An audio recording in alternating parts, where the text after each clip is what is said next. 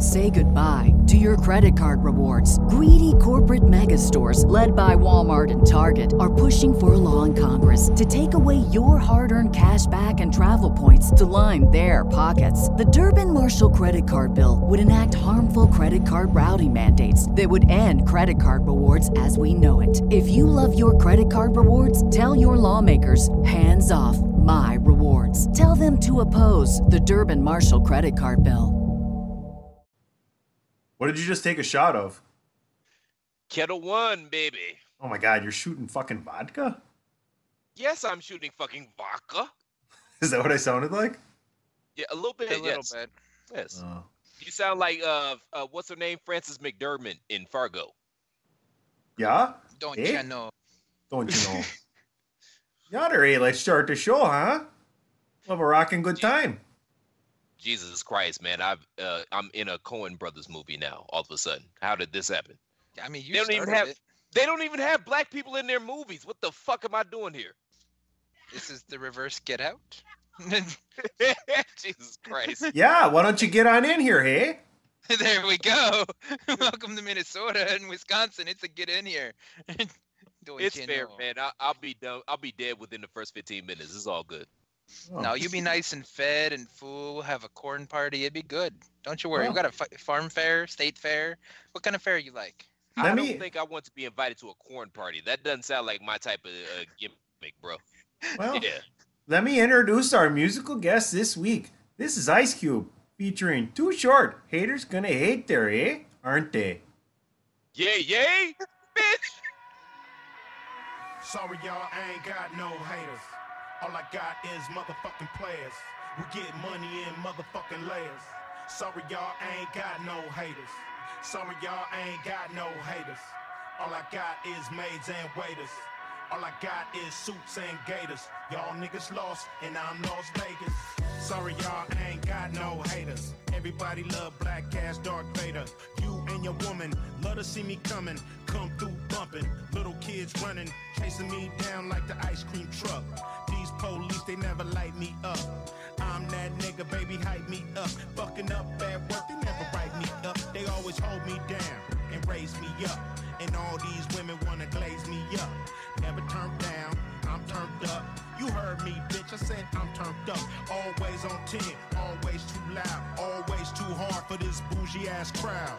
Even these haters, they love my style. So I don't know what you're talking about, huh? Sorry, y'all, I ain't got no haters. All I got is motherfucking players. We get money in motherfucking layers. Sorry, y'all, I ain't got no haters. Sorry, y'all, I ain't got no haters. All I got is maids and waiters. All I got is suits and gators. Y'all niggas lost, and I'm Las Vegas. Your situation is ugly, not mine. Nothing but love for me. You on the grind, trying to turn a dub to a G, and I'm flying around the world doing shows overseas. I'm chilling with some females. I don't shop for bargains. Fuck a pre-sale. Too much game, trying to sell some. You know you can't hate on a real one. Too short. I ain't no nice dude. I'm like Ice Cube, run up in your white food. OG, enjoying my life. Still getting money when I'm on the mic. 30 years later, still spitting flows. Getting paid to call these bitches hoes. I get love wherever I go, and I'm always trying to get some more. Bitch. Sorry, y'all, I ain't got no haters. All I got is motherfucking players. With all due respect to the OG legend Too Short himself, I don't pay retail for anything. Fuck that shit. Anywho, greetings and salutations, ladies and gentlemen. Welcome back to the latest edition of Pod is War. Pod is War is brought to you by the good folks with Chairshot Radio Network in conjunction with TheChairShot.com. Always use your head. And if you were using your head, you would probably think that I chose this week's musical selection. However, that was not the case, but that's neither here nor there. Shout out to the OGs, Ice Cube and Too Short, like legends in the game. But whatever. Anyway, that being said, make sure you all use your heads. Mother's Day is coming up upon us. And what better gift for the mother in your life? And even if you don't have a mother, maybe you're probably, if you're listening to this, you're a motherfucker. So happy Mother's Day to you as well. And make sure you all take yourselves to prowrestlingtees.com/thechairshot and pick up your official Chairshot merchandise. We've got a lot of cool designs on there. We've got the old schools. We've got the new schools. I personally, like I always say, I love the Corona Chairshot logo. We've got Chairshot 316. That shirt is awesome. We've got Save Tag Team Wrestling. We've got Jesus Did the Job. Of course, that's my own creation, so I'm biased to that. And lest we forget, the latest sensation that's sweeping the nation, the shirt that is endorsed by the man himself, Baron Corbin Sucks. We've got something for everybody in the wrestling fan in your life, even if that means it's you. But either way it goes, make sure you guys go to prowrestlingtees.com/thechairshot. Please and thank you. Thank you and please. Y'all know who I am, man. I'm Mr. Velvet Pipes, Christopher Platt. And as always, I'm joined by Mr. Andrew Belaz.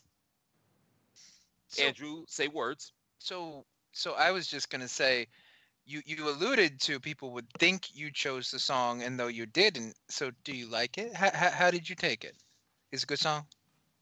Bro, how can I ever be mad at a song that features literally two legends, Ice Cube and Too Short? Come on. I was just checking. You have a pretty hard palate when it comes to some things, So I just wanted to make sure, because I like the old school throwback kind of beat to it, and I just wasn't sure how you were feeling it. Well, Andrew, let me tell you this, man, and I have another hot take, but you just brought up this hot take. Ice Cube is top 5, dead or alive, all time. I mean, this guy started out.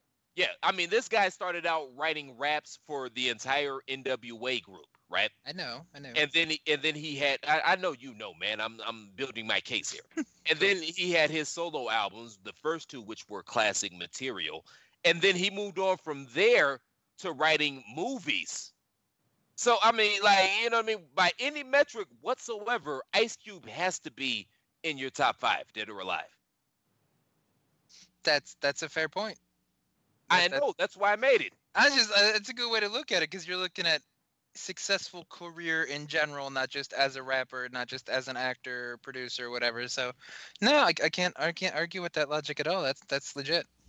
Yeah, and I mean, lyrically, there's other, artists or lyricists that I may put before him. But that being said, man, his body of work, nobody, I mean, other than Will Smith, man, how many guys really have, or women for that matter, because Queen Latifah's on that list as well, but how many people really have Ice Cube's body of work to go from writing from an iconic group, writing all the lyrics for an iconic group, to his solo career, which speaks for itself, and then going into movies? Like, we got to start giving people their flowers while they can still smell them. Yeah, so yay! How do you feel about LL Cool J then? It's not a group, but you know where I'm going with this. I know where you're going with this. LL is iconic. It's hard for me to put him in top 5 because he didn't always write all of his lyrics, but LL Cool J is an icon as well. Like, without question, LL Cool J is an icon. Period. Agreed. Yeah, okay. LL Cool J is hard as hell. Ladies love Cool J. Ladies love Cool James. That being said, we also have a third member on this party, and that would be the sultry tones of the one, the only, the commissioner himself, Mr. PC Tunney. Gentlemen, good evening. Pleasure to be back once again. Yeah, those tones were anything but sultry. Hooty hoo! Yeah, you're not helping. But yeah, I wouldn't, because, it's layers to this, though, Andrew. Like, like, for example, like a Drake. Like, you can't deny Drake's greatness. Like, he does make good music, and he's going to go down as one of the all-time greats. But at the same point in time, I can't put him in the all-time greats when it comes to lyricism, because he doesn't write all of his own songs. So there's that. It was crazy when he got up out of that wheelchair and started walking, too. That's funny as hell. Shout out to Jimmy, man. Goddamn. I'm old enough to remember the original Degrassi High on PBS. PC, I think you're there with me, sir. Yes, sir. Yes. Yeah. Were there even black people on the original Degrassi? I don't remember any. I can barely remember watching it, to be honest with you, but I remember it. That's hilarious. That's hilarious. But yeah, so that's where I put LL in, man. He's definitely an icon, but I can't put him in the top 5 lyricists because there has been rumor and scuttlebutt that he didn't necessarily write all of his lyrics. So that disqualifies him from that category. But again, like I said, it's layers to this. He's still an icon, and you can't take anything away from LL Cool J at all. All right, then quick hit. Who's your top 5 then? God damn it, I was hoping you were going to say that. Haha, you brought it up enough times. It's kind of, you have to pay it off. Okay, we'll start with yours and give me a chance to think about it for a second. Start with, we're basing this off of lyricism or total track record? Because you were kind of cutting the line somewhere. Okay, so where are we going with this? That's fair, man. Whatever your criteria is, give me your top 5. Ooh, okay. Well, I don't disagree with your Ice Cube reference, but I don't think he's number 1. Probably at this point in the game, I have to probably go Eminem. Probably, I like Tupac a little more than Biggie. Is Biggie 3? Biggie's probably 3. Who the fuck would be 4? Ice Cube probably be 4. And I'm partial to 9MM for number 5, but that's also me. Well, fair enough. Believe you. You need more people. So I'm not going to go in any particular order because I can't. Like, I could give you a top 20 right now just off the top of my head. And you know what I mean? But just for the sake of this conversation and so we can move on to the first topic, again, no particular order. I got to go KRS-One just for longevity. Okay. I got to go Rakim because Rakim changed the game. Like, you know, before Rakim came along, everybody was going, bah, did it, bah, the dang, and then he completely changed the game. You have to go Jay-Z because of his, I mean, just not only his longevity, but just everything that he's been able to accomplish within the game. And he's a cold-ass lyricist. Like, you can't take that away from him. Jay got bars. Of course, the aforementioned Ice Cube, we got to give him his props. And 5th, again, just off the top of my head, and I'm biased here, I got to go Redman. Like, when you talk about just a dude that could just get on the mic and just spit his ass off, you can't find many better than Redman. And I'm a little biased because, you know, my 2 favorite MCs of all time are Ghostface Killah and Redman. And they're like 1 and 1A in my book. It depends on what's going on. Like, Ghostface released an album more recently than Redman, so he gets the nod. But they go back and forth in my head. Well, like, how did Ghostface do it? Because Redman just released one a couple months ago, I thought. No, Redman didn't release an album. It was recent, but maybe it wasn't. It's fairly recent, right? No, he's been releasing some singles, but yeah, the album has come out. That could be it. Maybe it was just singles, because I know I saw him pop up with some new stuff. Yeah, Ghostface had an album come out about maybe 2 or 3 months ago. Okay. Yeah, but yeah, just off the top of my head, that would be my top 5. So, I know I didn't put him in my 5 either, but he was close to the cut. But Nas, just not enough longevity in the game. How can you say that, man? Nas been in the game 25 years, man. It's not that it's not what I mean. It's not that it's enough longevity. It's that Nas has a problem when it comes to beat selection. He doesn't always choose the best beats that are going to feature his lyricism. Like, lyrically, he'll rip anybody's ass, point blank, period. But he doesn't always choose the best beats when it comes to his albums. You know what I mean? So sometimes some of his albums are kind of uneven. I can respect that. Okay. But yeah, just talking about lyrically, yeah, Nas is a bad Melon Farmer. That's why I said I could knock off, you know, I could list off 20 just off the top of my head. And yeah, I'm a lyric guy though. So, but yeah, shout out to Nas. So am I. That's why Eminem was really high up on there. No, Eminem is a bad motherfucker, man. I'm not taking anything away from him, man. He's a bad Melon Farmer, man. That whole Slaughterhouse group was really fucking good too, though. They just got no traction. That fucking sucked. Did you listen to the Slaughterhouse stuff? Of course, man. And it was weird. Like, lyrically, all 4 of those guys are lyrical monsters. Mm-hmm. I don't feel like the album really. They were trying to make an album to sell records. And that's not what they do. You know what I mean? And I think that was the problem with this. Like, I understand what they were trying to do. They were trying to bring lyricism back into the discussion, but that's not where we were at at that particular point in time, so it didn't traction. And again, like the beats and a lot of the songs that they chose, they made a lot of questionable decisions when it came to that album. True.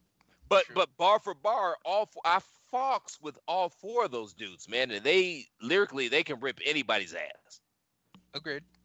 Yeah. Same thing kind of goes for Tech Nine, but Tech Nine always kind of gets washed under the bus, so to speak.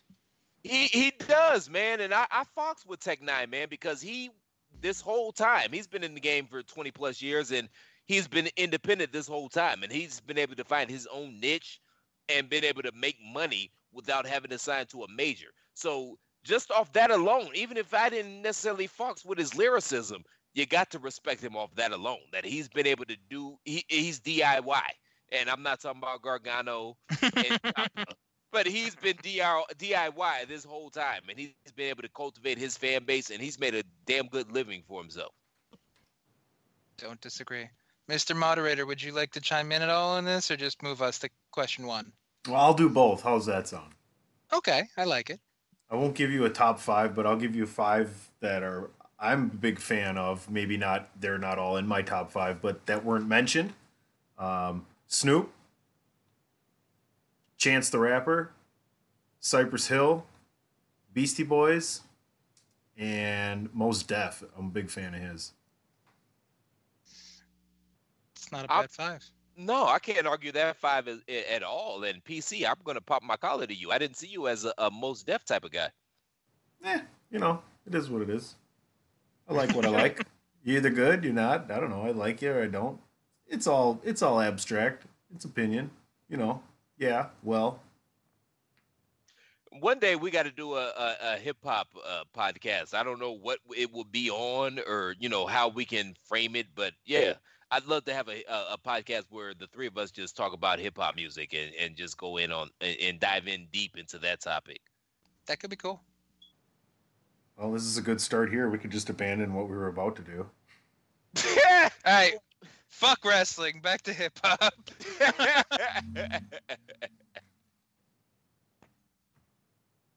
Unfortunately, this isn't one of those weeks, though. There's actually some shit that's been happening that we should probably touch on. All right. Coming to a podcast near you. More talk about hip hop. But until then.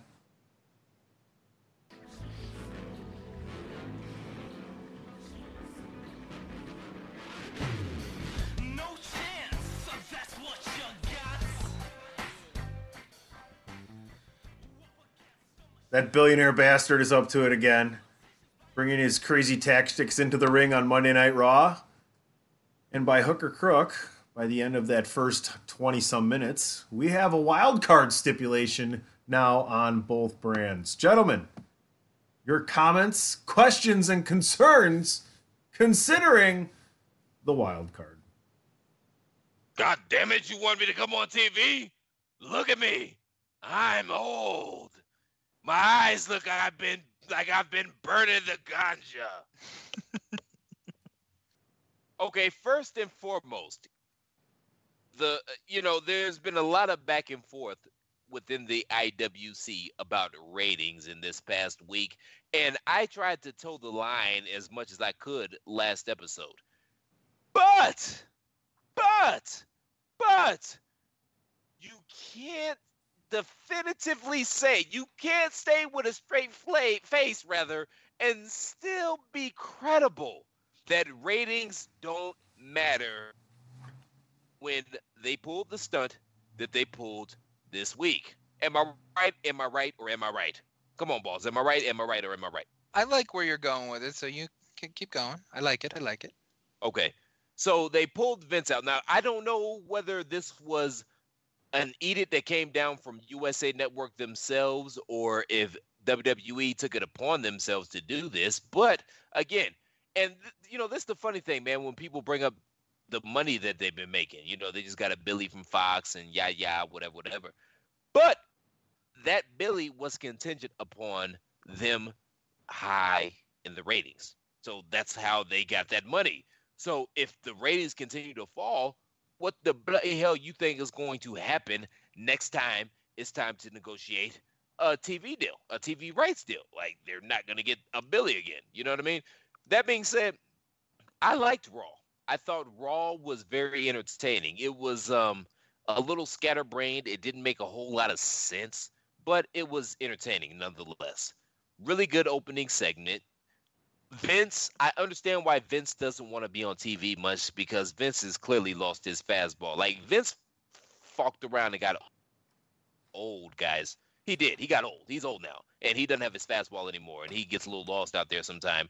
But it's a good way to get Roman over. Roman had one of his best promos that I've ever seen, and I think that it's funny how they're keeping Roman tethered to a McMahon, regardless of what brand he's on. He tends to be tethered to a McMahon because they're a little iffy about if he's going to get booed or cheered. So they keep him tethered to a McMahon to make sure that he is going to get cheers, okay?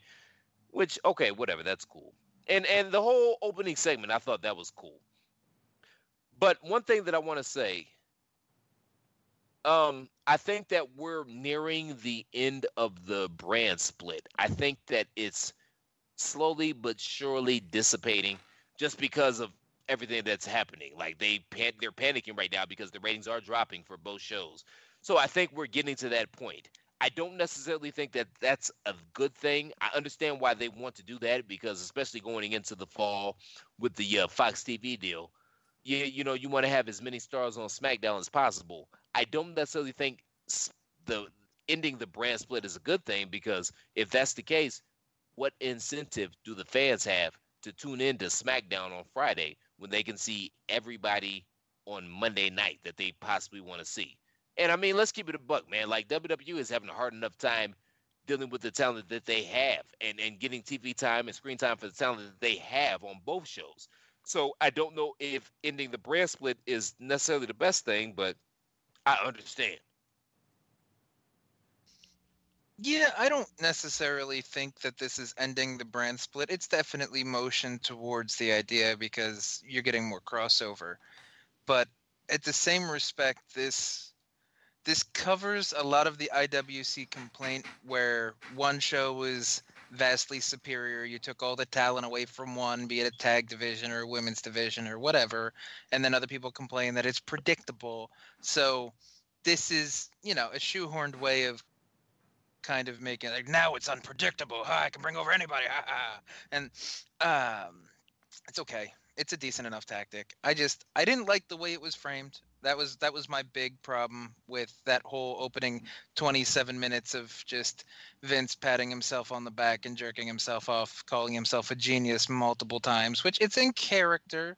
I'm not saying it's not. I'm not saying he's also not saying things that the IWC has said kind of to poke fun at it, because he did say it in a condescending kind of joking manner. So it was, I got the vibe. But it was irritating to just listen to. And then setting up rematches, which I thought we didn't do rematches. And then all these matches don't have any tangible weight behind them storyline-wise, because it's just random throw-together rematches. Or then you got the bullshit idea of the two people are going to face for the title that don't like each other and want to hit each other in the face have to tag together and face two other people. So from an IWC perspective, you went 27 minutes of talking, which people don't like. And then you capped off that with, I think, roughly a 15, 17... It was almost, I think, a 20-minute match, the tag match, with Baron Corbin. So the first hour was talking and Baron Corbin. So if anything, you should have expected the IWC to be irate, because those are two things that they hate. So that was just a concoction for pain right there. And then, I don't know, the show in general, I think it was just the lack of logic that was behind everything going on. I hated the Usi Hot segment. That was possibly the worst segment in the, like, obviously all year of Raw, but it probably has to be in contention with, like, Bobby Lashley's sisters and Bayley, This Is Your Life. That was just fucking awful. I don't know if you found that funny, but I found that beyond cringeworthy. Firefly Funhouse is always an upside for me, so that's good. The Lucha House Party being on my television bothers me, so the show loses points just for their existence. And I don't know, the last two matches were solid, even with the no finish with McIntyre and Roman, and Kofi's match versus Daniel. It was solid. like there were a couple hiccups. I'm not going to nitpick though, because it was still a good match and got a decent amount of time. But the last, I don't know what to even say, 40 minutes isn't going to save a show that was just weird. And I think much like DeMarco said, like our good friend Aesop Mitchell said in one of our other chats, it's a lot of things I don't like, and they just bothered me, and it ruined my enjoyment of the show. Like, I rated some matches high because there was decent in-ring work, but the show in general just didn't flow well and just felt insulting at times.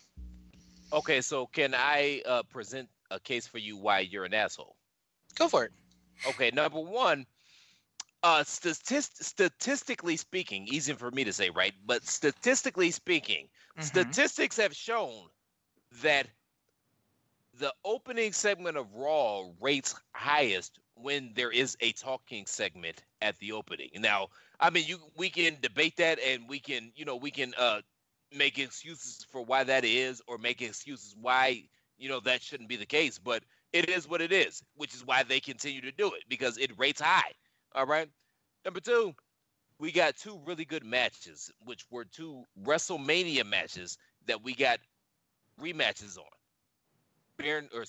We'll get to Baron Corbin in a second, but Roman Reigns and Drew McIntyre, which they actually had a better match this Monday than their WrestleMania match. And then we got Kofi Kingston and Daniel Bryan in the main event, which that was a damn good match. I mean, yeah, you could, if you want to nitpick, like you will, because that's what you do. I said I wasn't going to. Don't bury me like that. Well, the fact that you said you weren't going to pretty much means that you did. That's how this works. But it was a damn good match, and the crowd was into it as well. Now, in regards to the Baron Corbin thing, like, Baron Corbin is over. Now, I can't figure out if he has that go-away heat or if he has legitimate heat, but you put him and Bobby Lashley out there with AJ Styles and Seth Rollins, like, Melon Farmers are going to be intrigued to see what happens, especially considering what happened last week with AJ putting Seth Rollins through a table. So, I mean, that's fair, man. That's a cool, decent match for Monday Night Raw. Overall, I thought Raw was good. I don't know. I don't know where they go from here. I think we are slowly but surely trending into dissolving the brand split. Oh, one more thing you said about the IC or the Uso hot segment.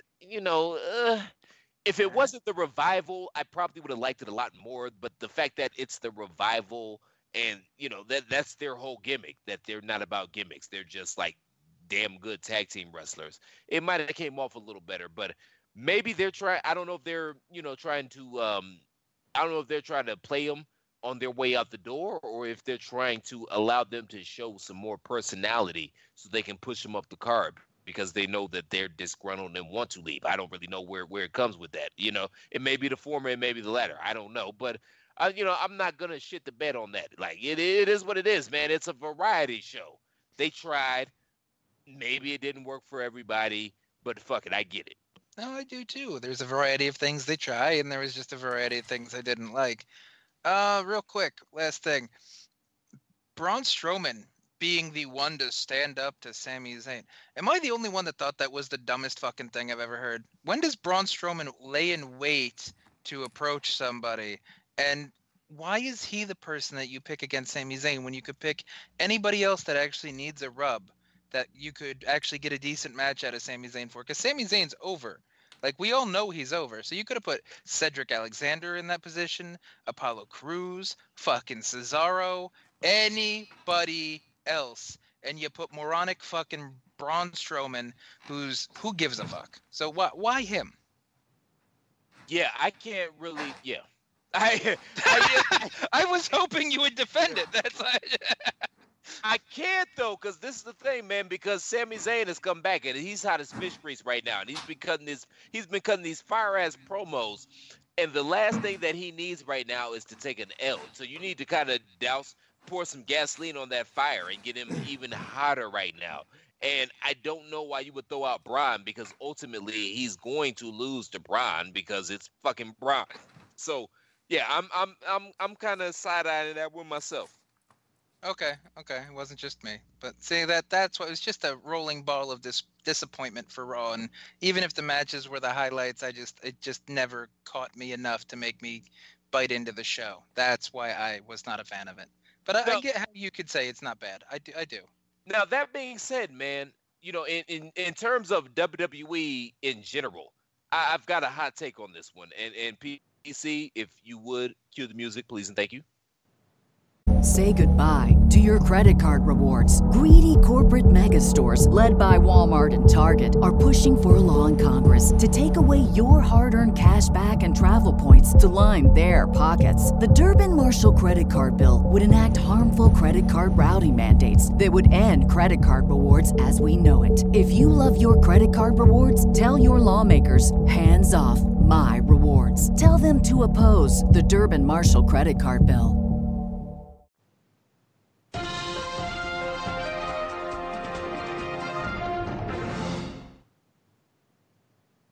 Is that what you wanted? That is what I wanted. Thank you, sir. I like how you didn't even throw it over to him. You're just like, is that what you wanted? Yeah, that's silent yes. Let's go live to Christopher Platt. Okay, Harry Carey, you fucked it up because you didn't do it initially. Check out the youngster in the sombrero.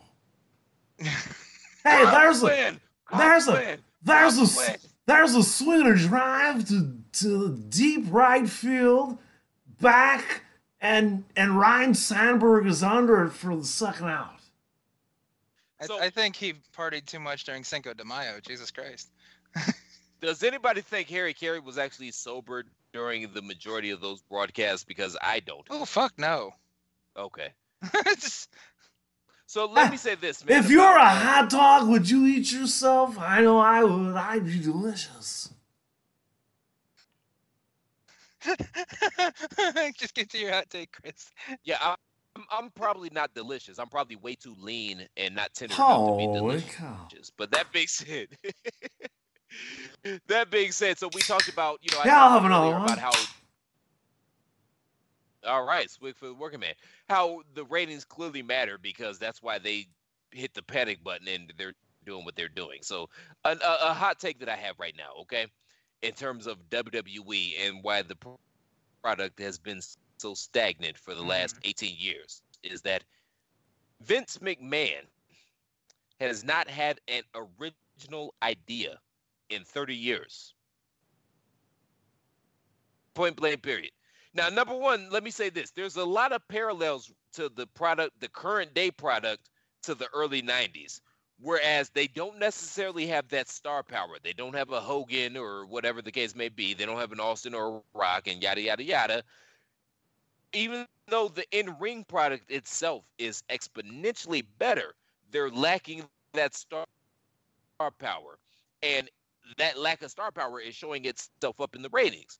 But the reason that I say that Vince McMahon hasn't had an original idea in the last 30 years because, well, let's think about it, okay? Think about it. WCW in the mid-90s, they went to a more adult-oriented and reality-based product. And what did WWE do? They gave us Stone Cold Steve Austin versus Mr. McMahon. Who doesn't hate their boss? That's very reality-based and an adult-oriented storyline. ECW, they had more hardcore wrestling, and a lot of their programs were a little more risque. WWE or WWF at the time, their product got a lot more hardcore. I mean, they tried to kill Mick Foley, for Christ's sakes, and the program itself got a lot more risque. Like, Mark Henry and Mae Young gave birth to a goddamn hand, which I don't understand why the hand wasn't brown, but okay, that's neither here nor there. That's a totally different topic for a totally different show, but that's neither here nor there, all right? WCW moved to a 12 pay-per-view a year model, having a pay-per-view every single month. Lo and behold, Vince McMahon saw it was profitable, and what did WWE do? Eventually, they turned to a 12 pay-per-view a year model. All right. WCW, they went to 3 hours. Obviously, WWE went to 3 hours as well. But WCW was the first wrestling product to embraced the fact that it was a television-based product, because you know how wrestling was back in the day. TV was basically an infomercial to get everybody to come out to the wrestling shows and the house shows to see the matches actually pay themselves off. And then, you know, in the mid to late 80s and early 90s, it turned more into a pay-per-view model where, okay, you watch the television, but ultimately we're trying to get you to buy the pay-per-view. Well, thanks to the WWE Network, that's no longer a thing. And they've literally turned themselves into a television-based model, because that's where they make the bulk of their money, through these TV rights deals. So, you know, everybody's looking and it's like, okay, yeah, WWE is making more money than they ever have. And that's fair. But at the same point in time, their viewership has dropped consistently, like I said last week, for the last 18 years. And more importantly, they're not creating new viewers. Like, the kids aren't watching this shit.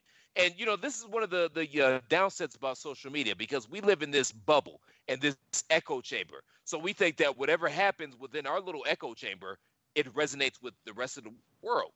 But I hate to say, fellas, the rest of the world doesn't give two shits about wrestling. Like, if you ask a kid on the street right now, they know John Cena, who's not even an active wrestler at this particular point in time. But they don't know any of these melon farmers that's out there right now doing it in wrestling right now. Like, they just don't know them.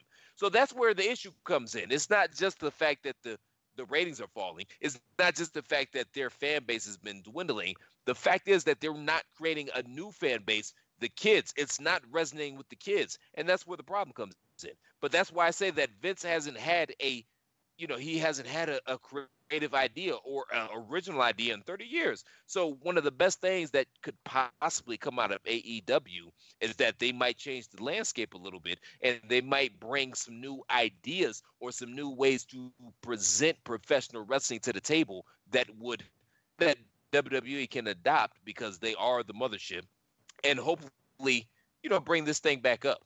Like, for example, I love MLW. I think MLW has a really fresh and unique way of presenting the product, because they present it as it's a legitimate sport. But the problem that they have is that their top star right now, or the person that they have with the most star power, is Selena De La Renta. And as much as I love her, she's not Bobby Heenan. So she can't go out there and get heel heat and then ultimately get her comeuppance, because we don't like, you know, we kind of shy away from male on female interaction or violence in this particular point in time, just in the world that we're in right now. So there's no way to really pay off her heat. But I mean, that's where I'm at, man. And, you know, hopefully AEW can bring some new ideas to the table that WWE can copy, and we can take this wrestling thing to the next level. Good. Anybody? I mean, it's a hot take. I don't disagree with it. It was a good rant. We can move on to question 2, though.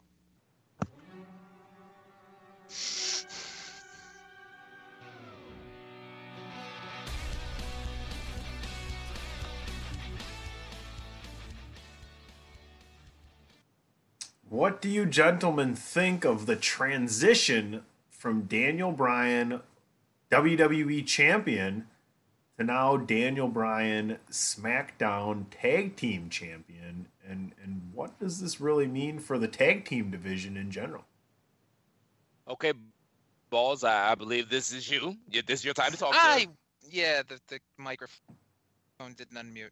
So, what tag team division on SmackDown are we talking about? Yeah, I guess we've got the wild card rule, which kind of keeps it interesting to a degree. But after they won the belts, they walk back, and who eyes them up is Heavy Machinery in either new outfits, or I guess that maybe is their not working gear, and it's just a blue collar denim vest that has their names on it. Yeah, I don't know.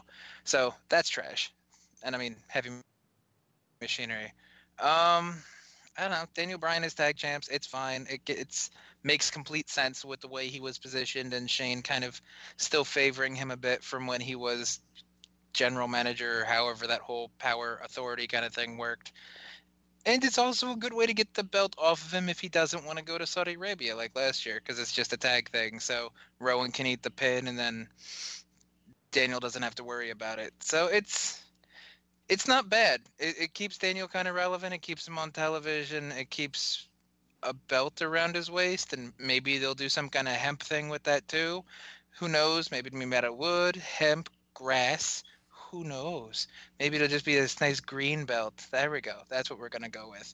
But I don't hate it, but I don't really care either. Chris, do you have any kind of opinion? What do you mean green belt? Like they're just gonna pluck blades of grass off the street and create a belt for Daniel Bryan? They made one out of wood and hemp. Grass ain't past them. Shout out to the wooden hilt belt, by the way. I will roll some grass up in that melon farmer, and I'll have myself a good old time. You know what I mean? Fuck the jam in the sand. I'll be jamming in the sand. Goddamn it, shit. We're jamming. We'll jam with you. Oh yeah. We're jamming. It's a Bermuda hybrid. You know, play 18 on it and then smoke the bejesus out of it afterwards. Pop. WWE Up in Smoke, a new pay-per-view. Cannonball. WWE Up in Smoke. Cannonball. I carried the Dalai Lama, so at the end I was like, "Hey Lama, how about a little something for the effort?" Cannonball. He said, "There'll be no money today, but on your deathbed, you'll find eternal peace." So I got that going for me. That would be nice. That would be the perfect way for me to actually tolerate Lucha House Party, is if they did like a Cheech and Chong kind of thing, and you just saw like Kalisto pull out like a guitar and just be like, "Beaners are gonna kick you in the head." Shout out to white men, balls, and I include you in this scenario because just when I thought Lucha House Party couldn't get more racist, you found a way to make it even more racist. We're so talking Up in Smoke. Shout out to you, sir.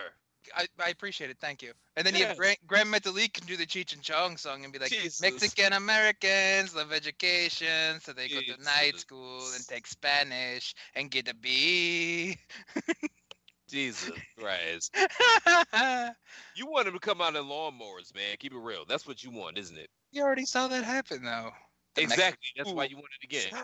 Mexico 2.0. Mexicooler. Yeah.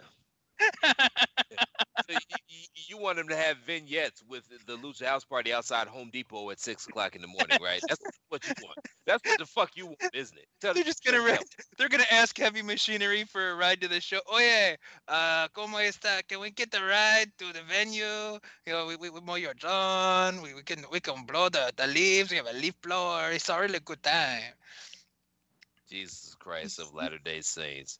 Anyway. Scenery and them in the back of the pickup truck just driving to, oh my god, that's not a bad vignette. I like that. Okay, there we go. That would get Lucha House Party over to me.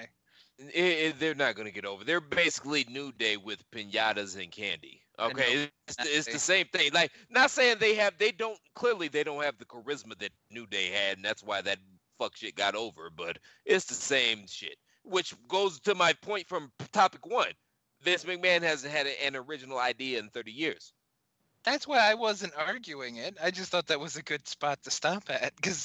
All right, we're going to make up some time and move on to fucking Lord Alfred right here. Okay, let's do that. Okay, you shouldn't have started number 1 because you just made yourself sound bad. But number 2, man, it stars Daniel Bryan being the and Rowan being the SmackDown tag champs. That's cool, man. That's a good spot for him. It takes him out the title picture because I think Roman Reigns and Lars Sullivan are probably going to be in that picture sooner rather than later. But it keeps him relevant and it keeps him on television. Okay, you fair? You good? We good? I'm straight. There we go. We good? We good? Right as rain. Let's go. We good? We good? We good? We good? We good? We good? We good? We good? Because I'm going to start singing Alberto Del Rio's song if you don't hit us with topic 3.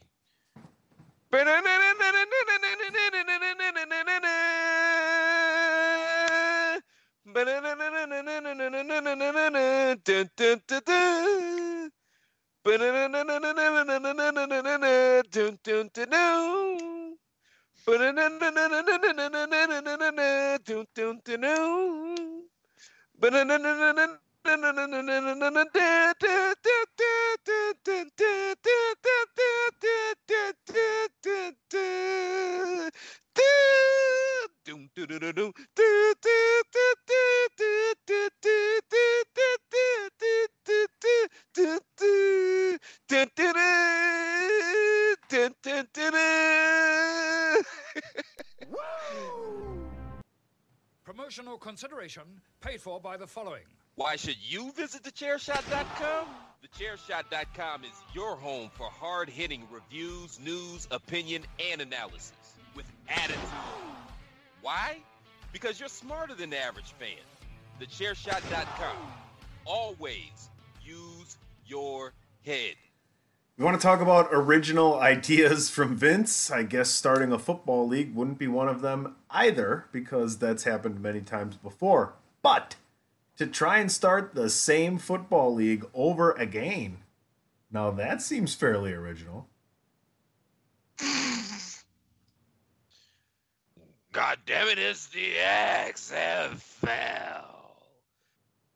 So, a full disclosure, I sent a article into our private DM concerning that there was going to be a story that came out. It might have came out by now. I don't know if it did. Suck my dick. I don't care. You'll get it. Excuse me. That the XFL had actually signed a deal with ESPN and Fox to show the vast majority of XFL games. Easy for me to say, right? So, as far as Fox goes, I don't know if they'll be on the actual show. I can see them kind of being on Fox FS1 or, whatever the fuck they got going on. And, ESPN, they had a modicum of success when they had the Arena League on their network during the spring and, heading into the summer. That being said, God bless you. Thank you. And way to, you couldn't, pause that.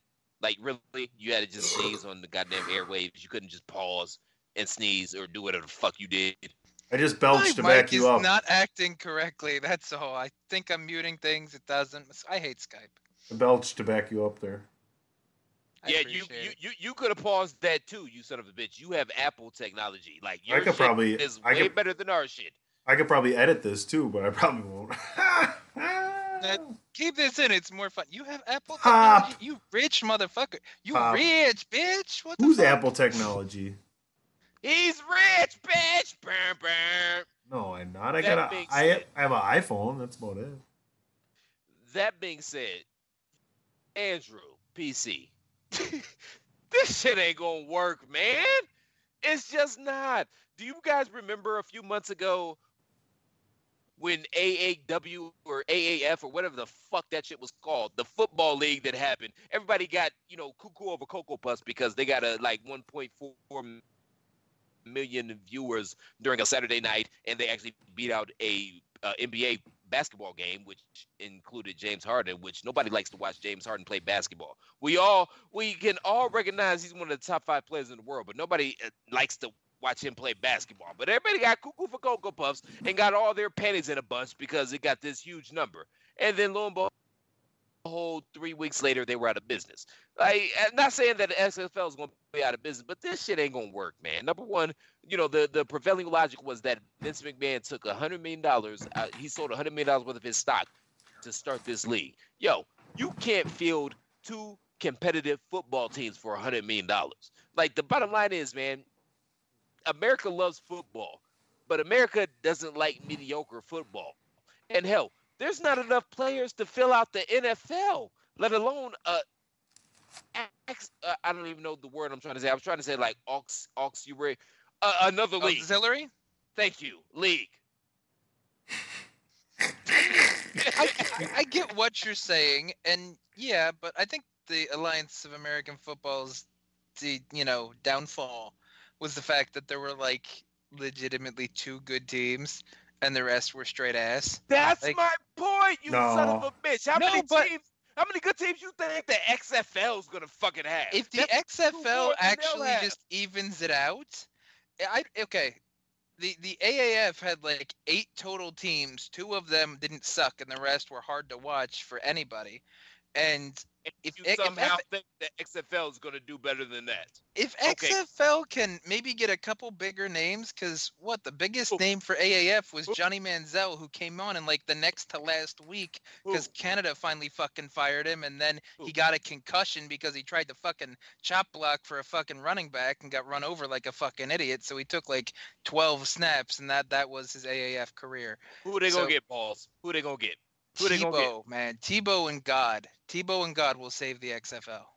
Tebow's playing baseball right now. He'll He come ain't back coming. for the XFL money. No, he He won't. might. They can't pay him If enough. Jesus tells him to. Okay, so I have a pipeline to Jesus because, quite frankly, I'm the man that put Jesus over because I reminded everybody. Breaking news! Christopher Platt has a pipeline to Jesus. Because I am the melon farmer that reminded everybody that Jesus is the supreme job for everybody involved.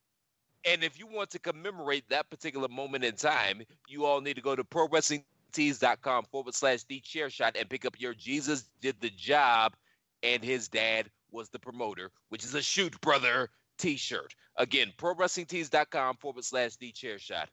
Andrew, continue with this buffoonery of a defense of the. I'm just trying to make a rebuttal. Here's some breaking news for you, Christopher Platt. Everyone has a pipeline to Jesus. It's called prayer. Back to you, Balaz. What the fuck? Oh my god. That was a PSA from the wonderful moderator. Oh shit, that was good. That was good.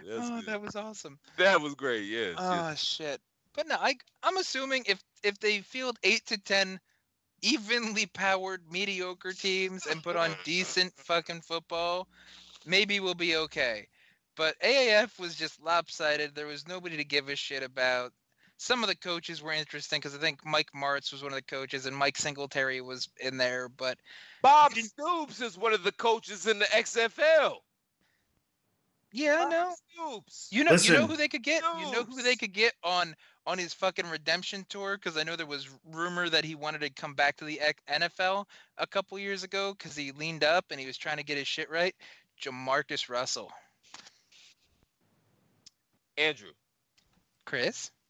How many teams are in the NFL? 32. How many competent quarterbacks are in the NFL? 3. Exactly. You don't even no. You don't even have to answer. That's sigh. Well, I had to kind of I think. needed to know. I had to think what you would call competent, and what Okay. I'm referring to competent as. Well, it goddamn sure ain't 32. Can we agree on that? It's not 32, correct? Whoa. It's not like it's 16 either, though, because. So when you go, so where the bloody fuck are you going to find 10 melon farmers that can competently, easy for me to say, throw a goddamn football? Brady Quinn, Tim Tebow. Here. I want you guys competently. Here's a good way to end this topic, okay? Because we're moving away from the XFL, etc. Let's close this whole football conversation and keep it in the direction you're going with quarterbacks and top and bottom, etc., etc. Tom Brady is the number 1 paid quarterback in the NFL if you start at the second half of starting quarterbacks. He is the 17th highest paid quarterback in the NFL. Talk about that real briefly before we move on to the next topic. I mean, his wife's rich too, so come on. Yeah, too much money. Yeah, his wife is making bank, and let's not act like Kraft ain't gonna look out for Brady. Like Kraft's gonna look out for Brady for life. He'll be able to borrow the jet. He can get his balls fondled by an Asian bitch at the massage parlor. He can get his ass licked. That's where the extra money goes. Hey, come on, Asian man. girl. Man. Come on, man. Come on now. Yeah. Yeah, So it you don't doesn't care. bother me. It doesn't. Whatever. He's smart. Nobody's He's smart. disputing that. Well, there's Yeah. more money to I mean, go he has around 6 to rings. sign. There's more money to go around to sign, better players. Exactly. I mean, Brett Favre did the same thing towards the end of his Packers run because he basically told him to take money from his contract to sign better players. Granted, they didn't do it because I think he said that when they were trying to get Randy Moss, when Randy Moss was up for grabs, and the Packers didn't pull the trigger there, which you probably remember fairly well, Tony. So it's not unheard of. It's not unheard of for quarterbacks. It's not, but don't buy into that bullshit narrative. Oh, he took less money. Like, don't act like he's not going to get taken care of for life by Bob. He's like, taken care of by life for Wrangler and Gillette. Like, remind me. Let's not, Favre's dumb cowboy when it comes to football, though, because he just want to win and play. He'll get his money from sponsors. I fully believe that he was more, give me a good team and somebody I can throw to, and then he'll make his money elsewhere, because it's not like he was crying poor. Remind me to tell you guys after we're done recording about the Brett Favre golf course story that I heard. Did he show you his dick? Okay, I never golfed with Brett Favre, all right? So let's just start there. Right, fine. And now we'll transition over into the next topic. You didn't say no. TheChairShot.com. Always use your head.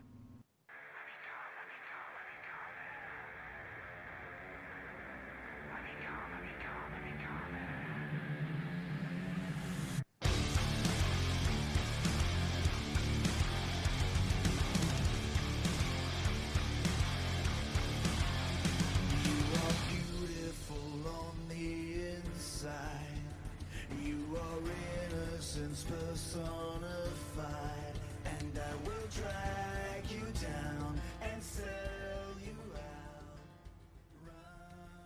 out. The Ayatollah of rock and roll, the best in the world. Why is he in New Japan? Chris, did you hear about this? He's challenging Okada at Dominion for the IWGP. Man. I mean, I've got my water bottle all ready for it because it's Jericho. It's always going to be good stuff. But what does this mean? Like, I thought he signed the AEW exclusive contract. Like, you think this is just like the last little date that he still owes New Japan and Ghetto because he signed a couple dates before? Or is this a favor? Is this a harbinger of things to come between AEW and New Japan? This is Chris Jericho. And Chris Jericho is living the dream. I've said this before on these airwaves, and it bears repeating. If there's any young people listening to this, number one, if there's any kids listening to this, you need to call Child Protective Services on your parents because they've clearly failed you, all right? 1-800-DYFUS. But touche, that's the New York shit. But but seriously, man, to all the young people listening, listen to your Uncle Chris, all right? Your goal in life is put that didn't sound creepy at all. Hey, come here, little kid. Listen to your Uncle Chris. Chris is starting his own Firefly Funhouse. Well, it didn't sound creepy until you motherfucker said some shit about it. I was being legit, like I was shooting. Come here, sit by your fucking Uncle Chris. You son of a bitch, man. I almost spit out my beer on this laptop and we wouldn't have been able to finish the show. So, fuck you for that. But listen to your Uncle Chris, all right?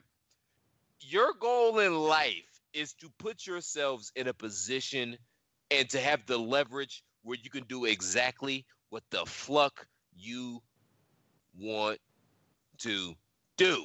And that is what Mr. Jericho has positioned himself as. And I mean, it wasn't easy. Like, this motherfucker been in the game for, 25 plus years. Like, he has equity, sweat, blood in the game. But he's positioned himself in a place where he can do exactly what he wants to do. And I feel like that's what's happening here. Not to say that AEW and New Japan aren't going to have some sort of working relationship. I don't know if they will. I don't know if they won't.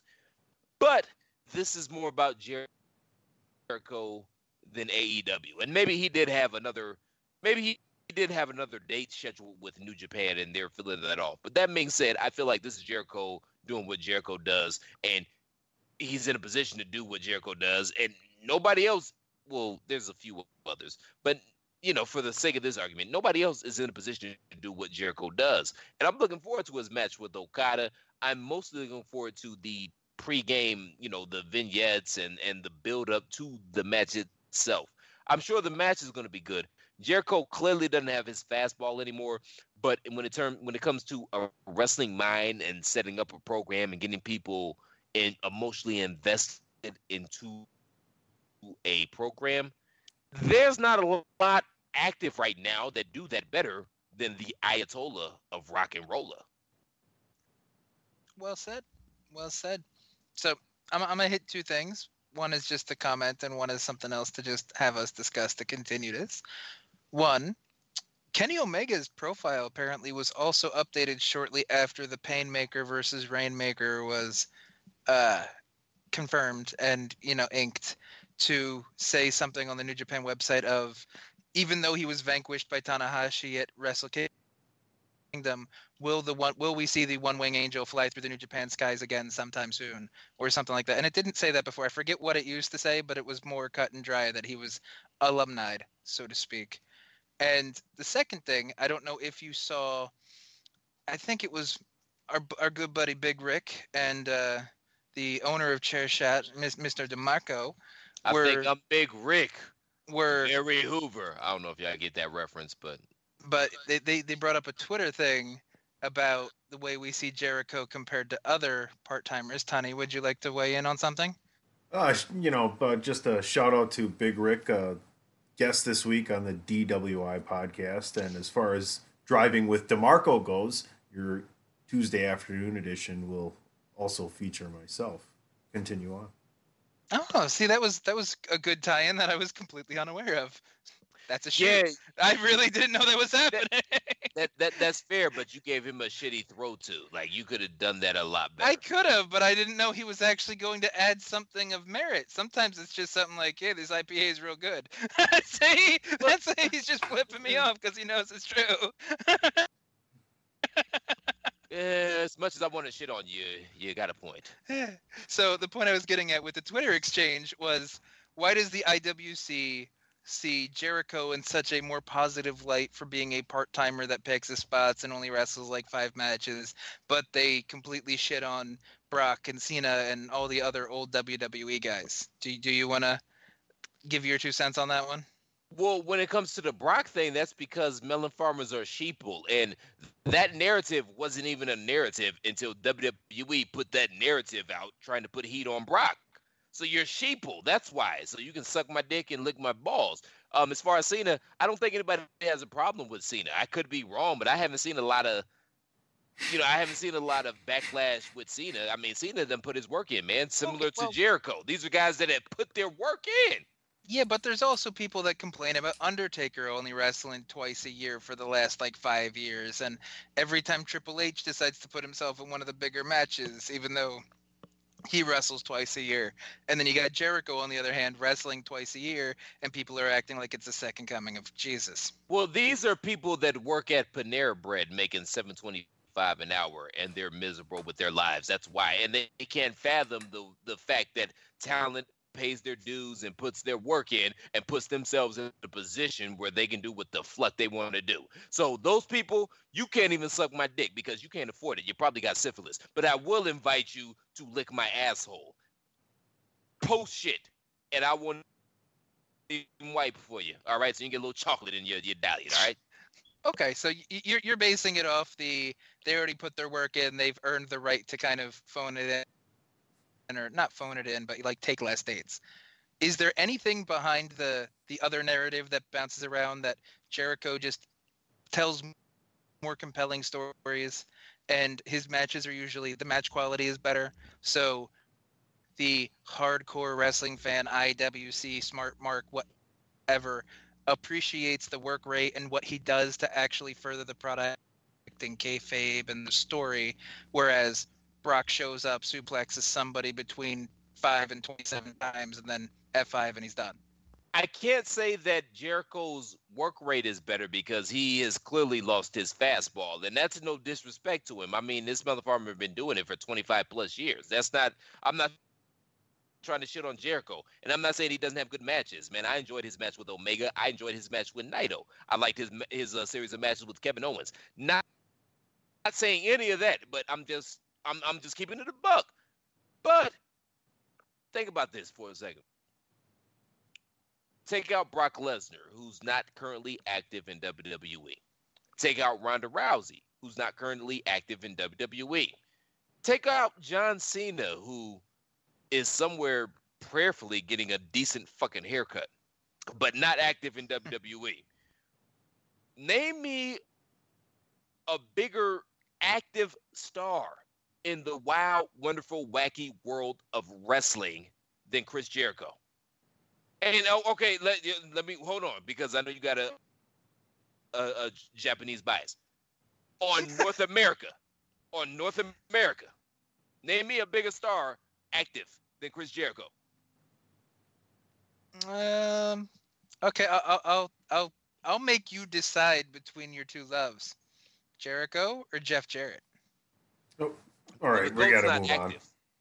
I mean, was a couple months ago. He was in a whole thing with Elias. We're not dedicating an extra 15 minutes of this show to Jeff Jarrett. I swear to God. If you have last fucking thought on this topic, you each have about a fucking minute. No Jeff Jarrett. Go. No Jeff Jarrett. It's funny. I think, okay, in the wide world of sports, wide picture of things, nobody is bigger than Jericho at the moment. So that doesn't even come close. Jericho's earned the right to be in the position he's in, and I'm not going to shit on anything he does because he's earned the right to be in the position he's in. And the IWC, if you got a problem with it, I have 2 words for you. Suck dick. Or lick ass, because I'm not going to let you suck my dick, because most of you melon farmers, you don't wash your hands. And here I thought you were just going to say lion tamer. That actually would have been really good, but yeah. I didn't think that. I'm angry. If Jeff Jarrett and Chris Jericho had a baby, it would be called Jarrettco. Hold 1, arm drag. Hold 2, arm bar.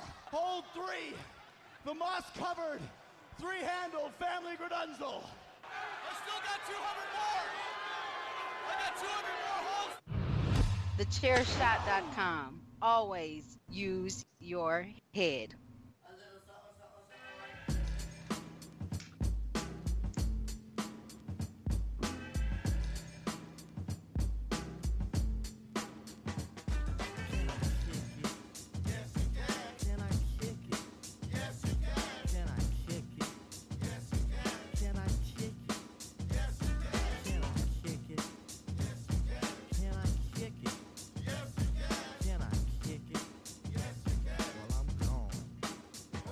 Word!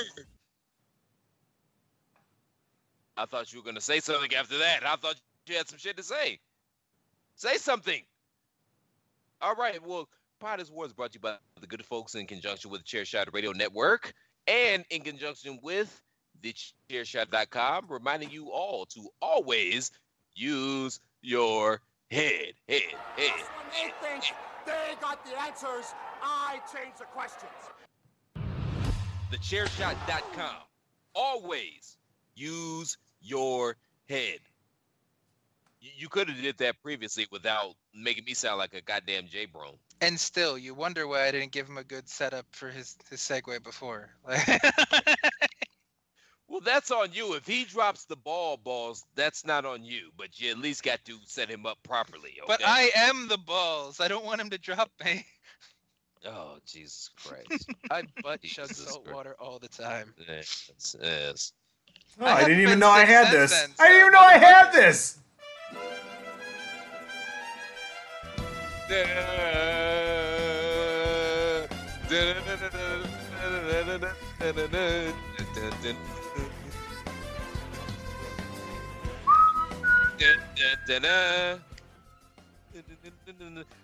Hey, let me ask you guys this. Why does the IWC shit on Alberto Del Rio or Alberto El Patron so much?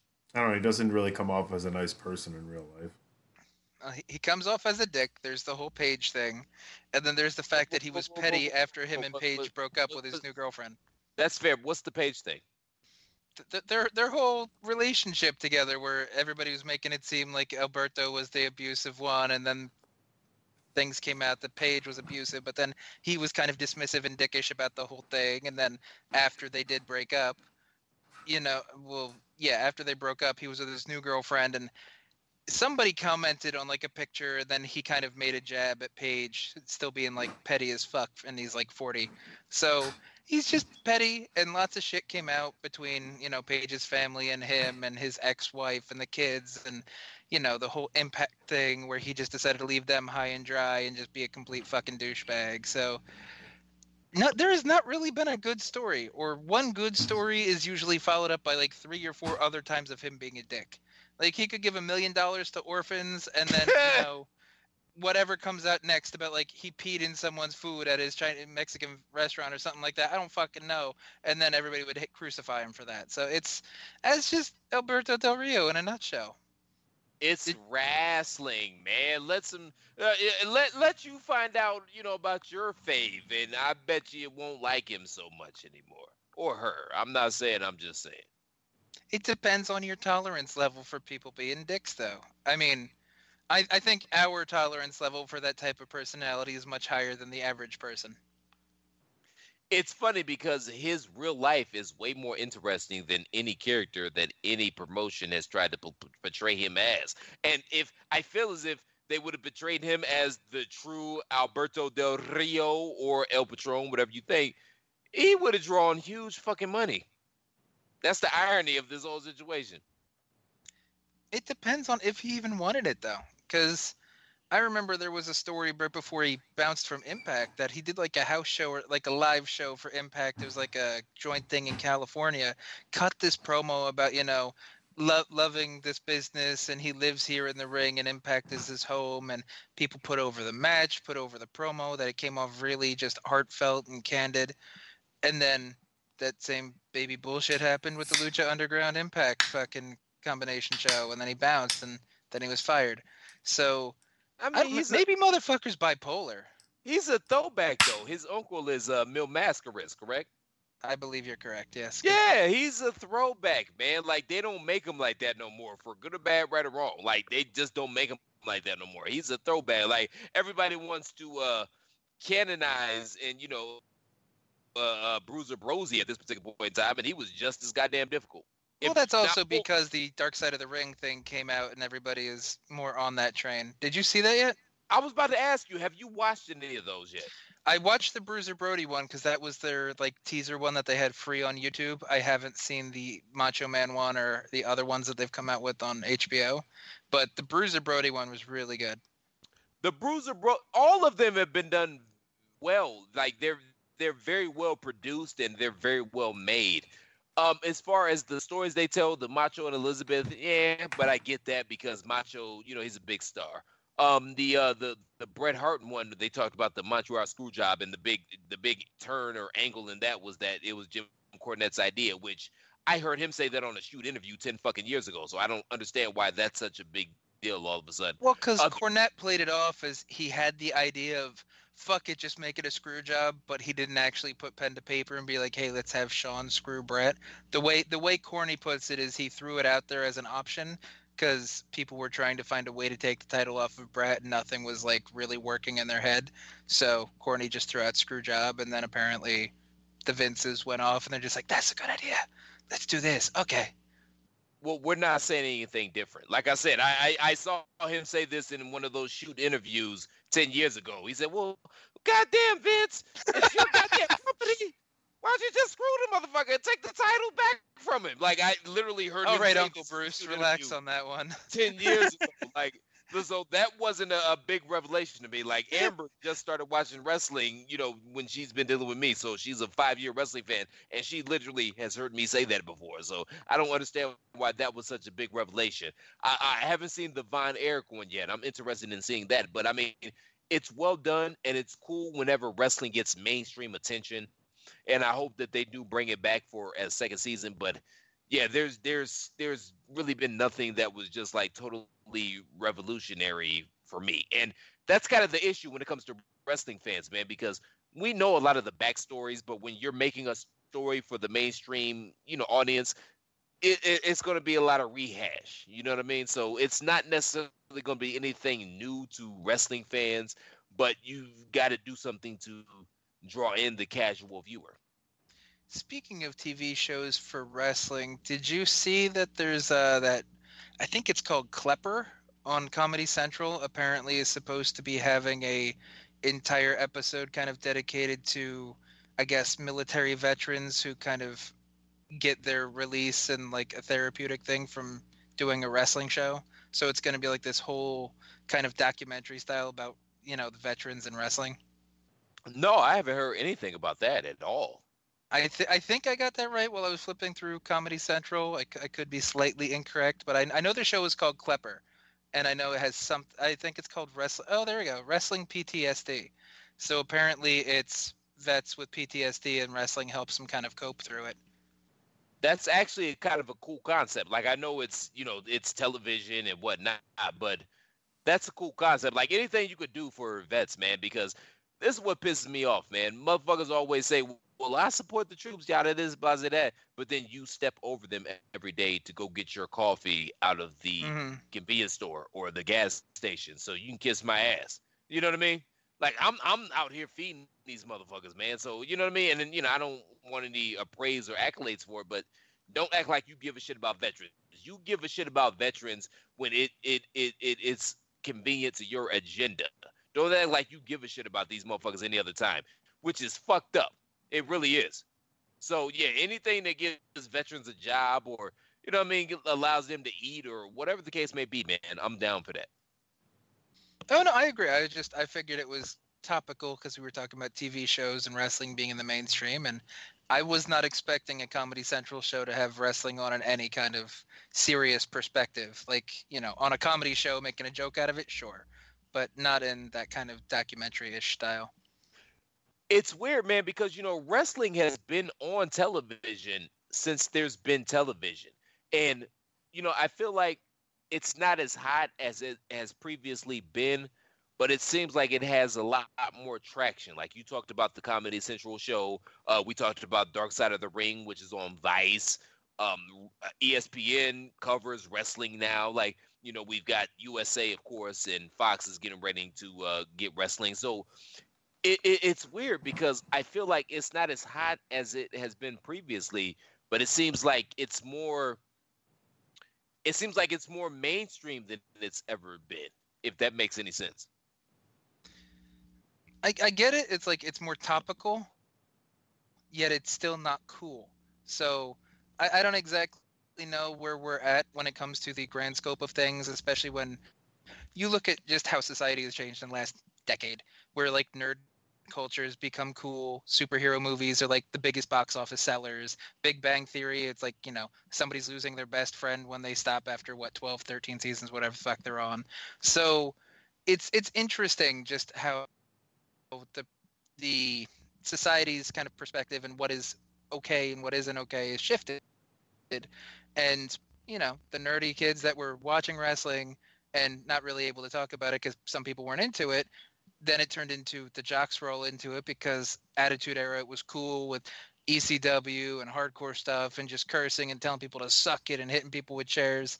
And then it went back into that kind of more nerdy niche hardcore side. So it's odd. Like, society is just a real fucking odd amalgamation of, I don't even know what the fuck is going on anymore. No, I don't either. And it's weird because, to kind of bring it back to pro wrestling, like the nerds are winning now, and you're absolutely right. And it seems like pro wrestling is getting a lot more mainstream attention than it has, but that necessarily hasn't correlated to more people being interested in the product. Like, I feel like it's the same, 1.5 to 2 million fans, at least in this country, that are consuming all this professional wrestling product. And, maybe I'm wrong, but I don't know where we go from here. I mean, I kind of like what WWE has been doing, to be completely honest, where they are pandering more to a worldwide crowd, a global footprint, whatever you want to call it, where they're having, whatever you want to call them, really big house shows or pseudo pay-per-views in different countries, and making sure to make a more proactive choice to leave North America. And it's interesting because do we even have a way to gauge how things are going? Because we're on the internet enough. Most of us have Facebook or have at least knowledge of Facebook, and we all know the jokes about like the Indian fans and how they love Roman Reigns and John Cena and Brock Lesnar, and they're kind of always running rampant in groups, just spamming stuff about Roman or whatever. So, how do they consume the product? Like, how many of them are consuming the product? We know China just started up their own wrestling promotions because wrestling is new to them.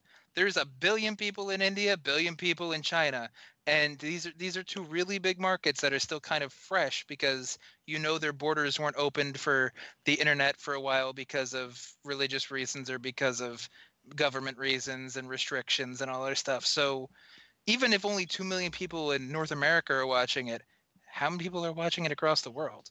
Is that why the numbers are up? You know what I mean? Is that why like the quarter returns are higher because you might be getting less money in the States, but maybe Europe or Asia or something like that is, carrying the rest of the weight? Who knows? No, that's fair, and that's why I don't see AEW as legitimate legitimate competition anytime soon, because at this point, WWE, they're colonizing. Like, they feel as if they've capped out their North American market, and they're tapping into other markets, which, as a business, yeah, that's exactly what the fuck you want to do. Mm-hmm. But what worries me is that, they feel as if they've capped out this North American market, and maybe they have, but I feel like they're just going to keep fleecing us for more and more money. Like, for example, they've turned SummerSlam into WrestleMania Summer. They're trying to make the Royal Rumble a destination spot where we go out there and spend money for that as well. And did you guys hear that they are doing a relaunch of the WWE Network in September? And they've been very vague about what that entails. And what I think that entails is that they're going to have certain tiers.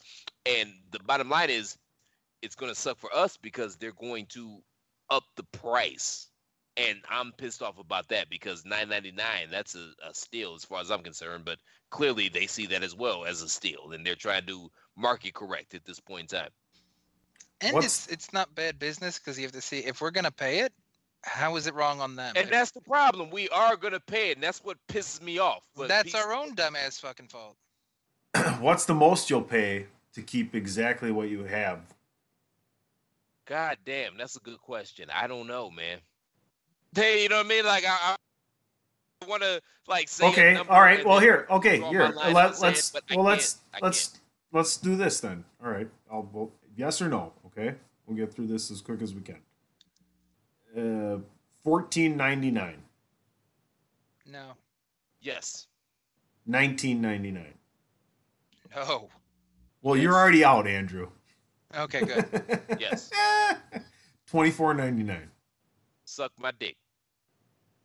So $19.99? $19.99. That's my cap, and that's pushing it.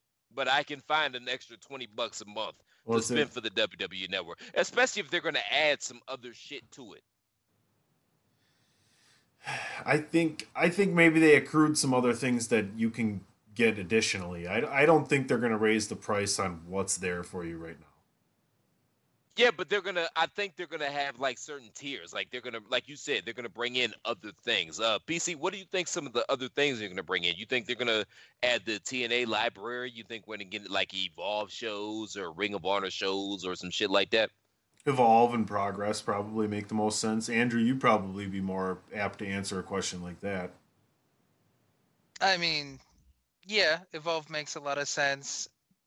Progress has its own streaming service, so I don't know how in bed with WWE they are, but it's not a bad look. Impact, no, because Impact just relaunched their GWN as Impact Plus, and it's still got all the old TNA stuff and the Explosion episodes from forever ago and that stuff. So honestly, to be completely fair, it's also not just me hating on WWE where I'm not going to pay more than $9.99. It's I don't use it now as is, aside from pay-per-views. So why would I pay more when I'm not using it? So like I get more use out of All Japan, which is 900 yen, which is like $8 and change, or New Japan is 999 yen, which is like $9, and I get more use out of that than I do out of the network. If I didn't have the other ones, Chris makes a good point. $20 isn't unreasonable if it was my only streaming service or mode to wrestling or however you want to really look at it. But it's just another streaming service, and if I have to pay more than $10, that's just too much. Well, I get New Japan through Andrew, so shout out to New Japan and so shout out to Andrew and his 900 yen. So. You know what I mean, though, Chris. Like, I just don't have the bandwidth to consume enough WWE Network to make $20 make sense. You know what I mean? No, I get that. And I mean, I get a lot of mileage off the WWE Network because I don't watch a whole lot of TV, and whenever I try to watch TV, I don't see anything that interests me. So I'll just be like, fuck it, I'll turn on the network, and whatever season we're in, I'll turn on a pay-per-view of that season, and that'll entertain me, or I'll go to sleep watching that. You know what I mean? So it pays for itself. That's fair, and I guess Amber also gets a little bit of use out of it too, right? She does, because I got to go back and show her a lot of stuff so she knows what the hell's going on. That's cool. So yeah, different perspectives, but a tier system's not awful. It's just hopefully the $9.99 tier or the lowest tier doesn't lock you out of what we're already getting, because if you have to pay like $14.99 to get pay-per-views, but $9.99 still gives you NXT TV and NXT UK, then I'm going to be a little annoyed, because that's more like fleecing and trying to get that extra couple bucks out of people for what we should already be getting for $9.99. Yeah, but again, man, they're not building any new fans, so they're going to squeeze us for every dollar they could possibly get. And I mean, I get it. Yeah, and I mean, there's precedent to this, because I believe Netflix started out at what, $8 or $9.99, and they have consistently gone up on their price as well. And nobody's going to get rid of their Netflix. True. I gotta watch Highwaymen. You have what? I want to watch Highwaymen. Is that on Netflix? Yeah, Woody Harrelson and Kevin Costner. Oh, that's what that's called. I have seen commercials. I just didn't register the name. You had me at Woody Harrelson, man. I'll check it out. Fair enough. All right, so I'm going to go watch Highwaymen right now. Mr. Belaz, why don't you let the good folks know where they can find you? Sleep. But no, Twitter at IWC War Chief, because we've been over this. I speak for the IWC. I am their war chief, so that's why we had to have these interesting perspective battles today, which were introspective and illogical, but somewhat entertaining, I suppose. Someone might have got a kick out of it. Chris, how about you? Well, I goddamn hope somebody got a kick out of it. And shout out to Woody Harrelson, man, one of the underrated actors of this era, point blank period. Like, Woody Harrelson is a damn fine actor. So, yeah, Highwaymen. He's on it. I'll check it out. I'll at least watch the first episode. But Smallest you guys, dick on a man, though. Sheesh. Yeah, I'm not looking at Woody Harrelson's penis. But did you not watch the Ted movies? When did you see Woody Harrelson's penis?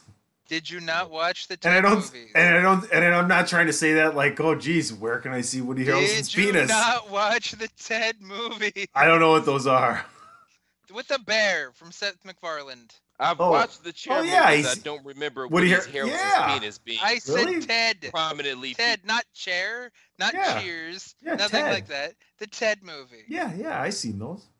You have? Yeah. So you don't remember when they were doing the whole sit down with the backstage with the commentary DVD on Cheers, and Ted Danson was on there, and he goes, Woody Harrelson, smallest dick on a man.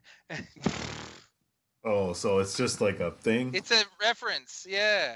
Oh, Mr. Okay. Yeah, like that's your opinion, and so does Rule. Like you don't make fucking reference. Fuck you, guy. I just thought. Chris, just send it home. Stop. I thought maybe you were taking peeks at Woody's peenie. Shut the fuck up. There's a name for the podcast. Taking peeks at Woody's peenie. There we go. We got the name. No, that's not Jesus. And we were doing so well, and then y'all mellow farmers couldn't even let me stick the goddamn landing. You can find me on Twitter at The Real C Platt, but more importantly than that, make sure you all go to ProWrestlingTees.com/TheChairShot. Pick up your official, like a referee's whistle. I don't know if I said that right, but pick up your official Chair Shot merchandise. If you enjoy what we do and the content that we provide to you each and every day on The Chair Shot, show your boys some love, man. Make sure that we can keep providing this content for you. And the way you can do that is by going to prowrestlingtees.com/thechairshot and picking up a shirt just for the cause, okay? Thechairshot.com. It's not just a website, it's a movement. Mr. Tunney, where can they find you, sir? At PC Tony on the Twitter. Also check out at Podcast DWI, which you can also find on thechairshot.com every week. And listen to Driving with DeMarco, especially on Tuesdays, because that's when I'll be there. Hey, man, you heard the man. For the Commissioner, PC Tunney, for Andrew Snowflake Balls Belaz, I'm Christopher Platt. Thanks for tuning in to the latest edition of Pot is War. We'll be back at you next week with some new fire for that ass. Until then, shalom. Hit it, Carly.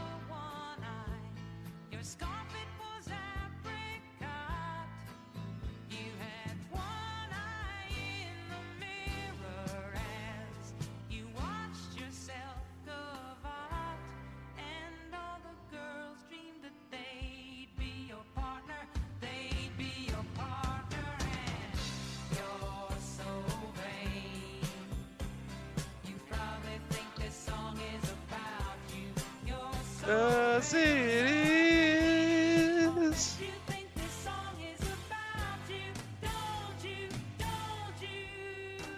Now we know.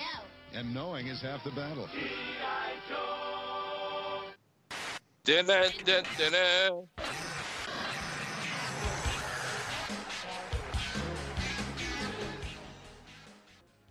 Hey, yo.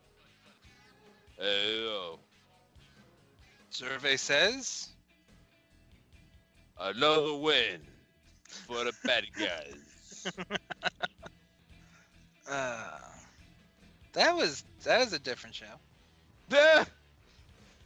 Gentlemen, I'm about to piss my pants, man, so I will holler at y'all. We can continue this discussion on the DM. Yeah. Later, guys. All right.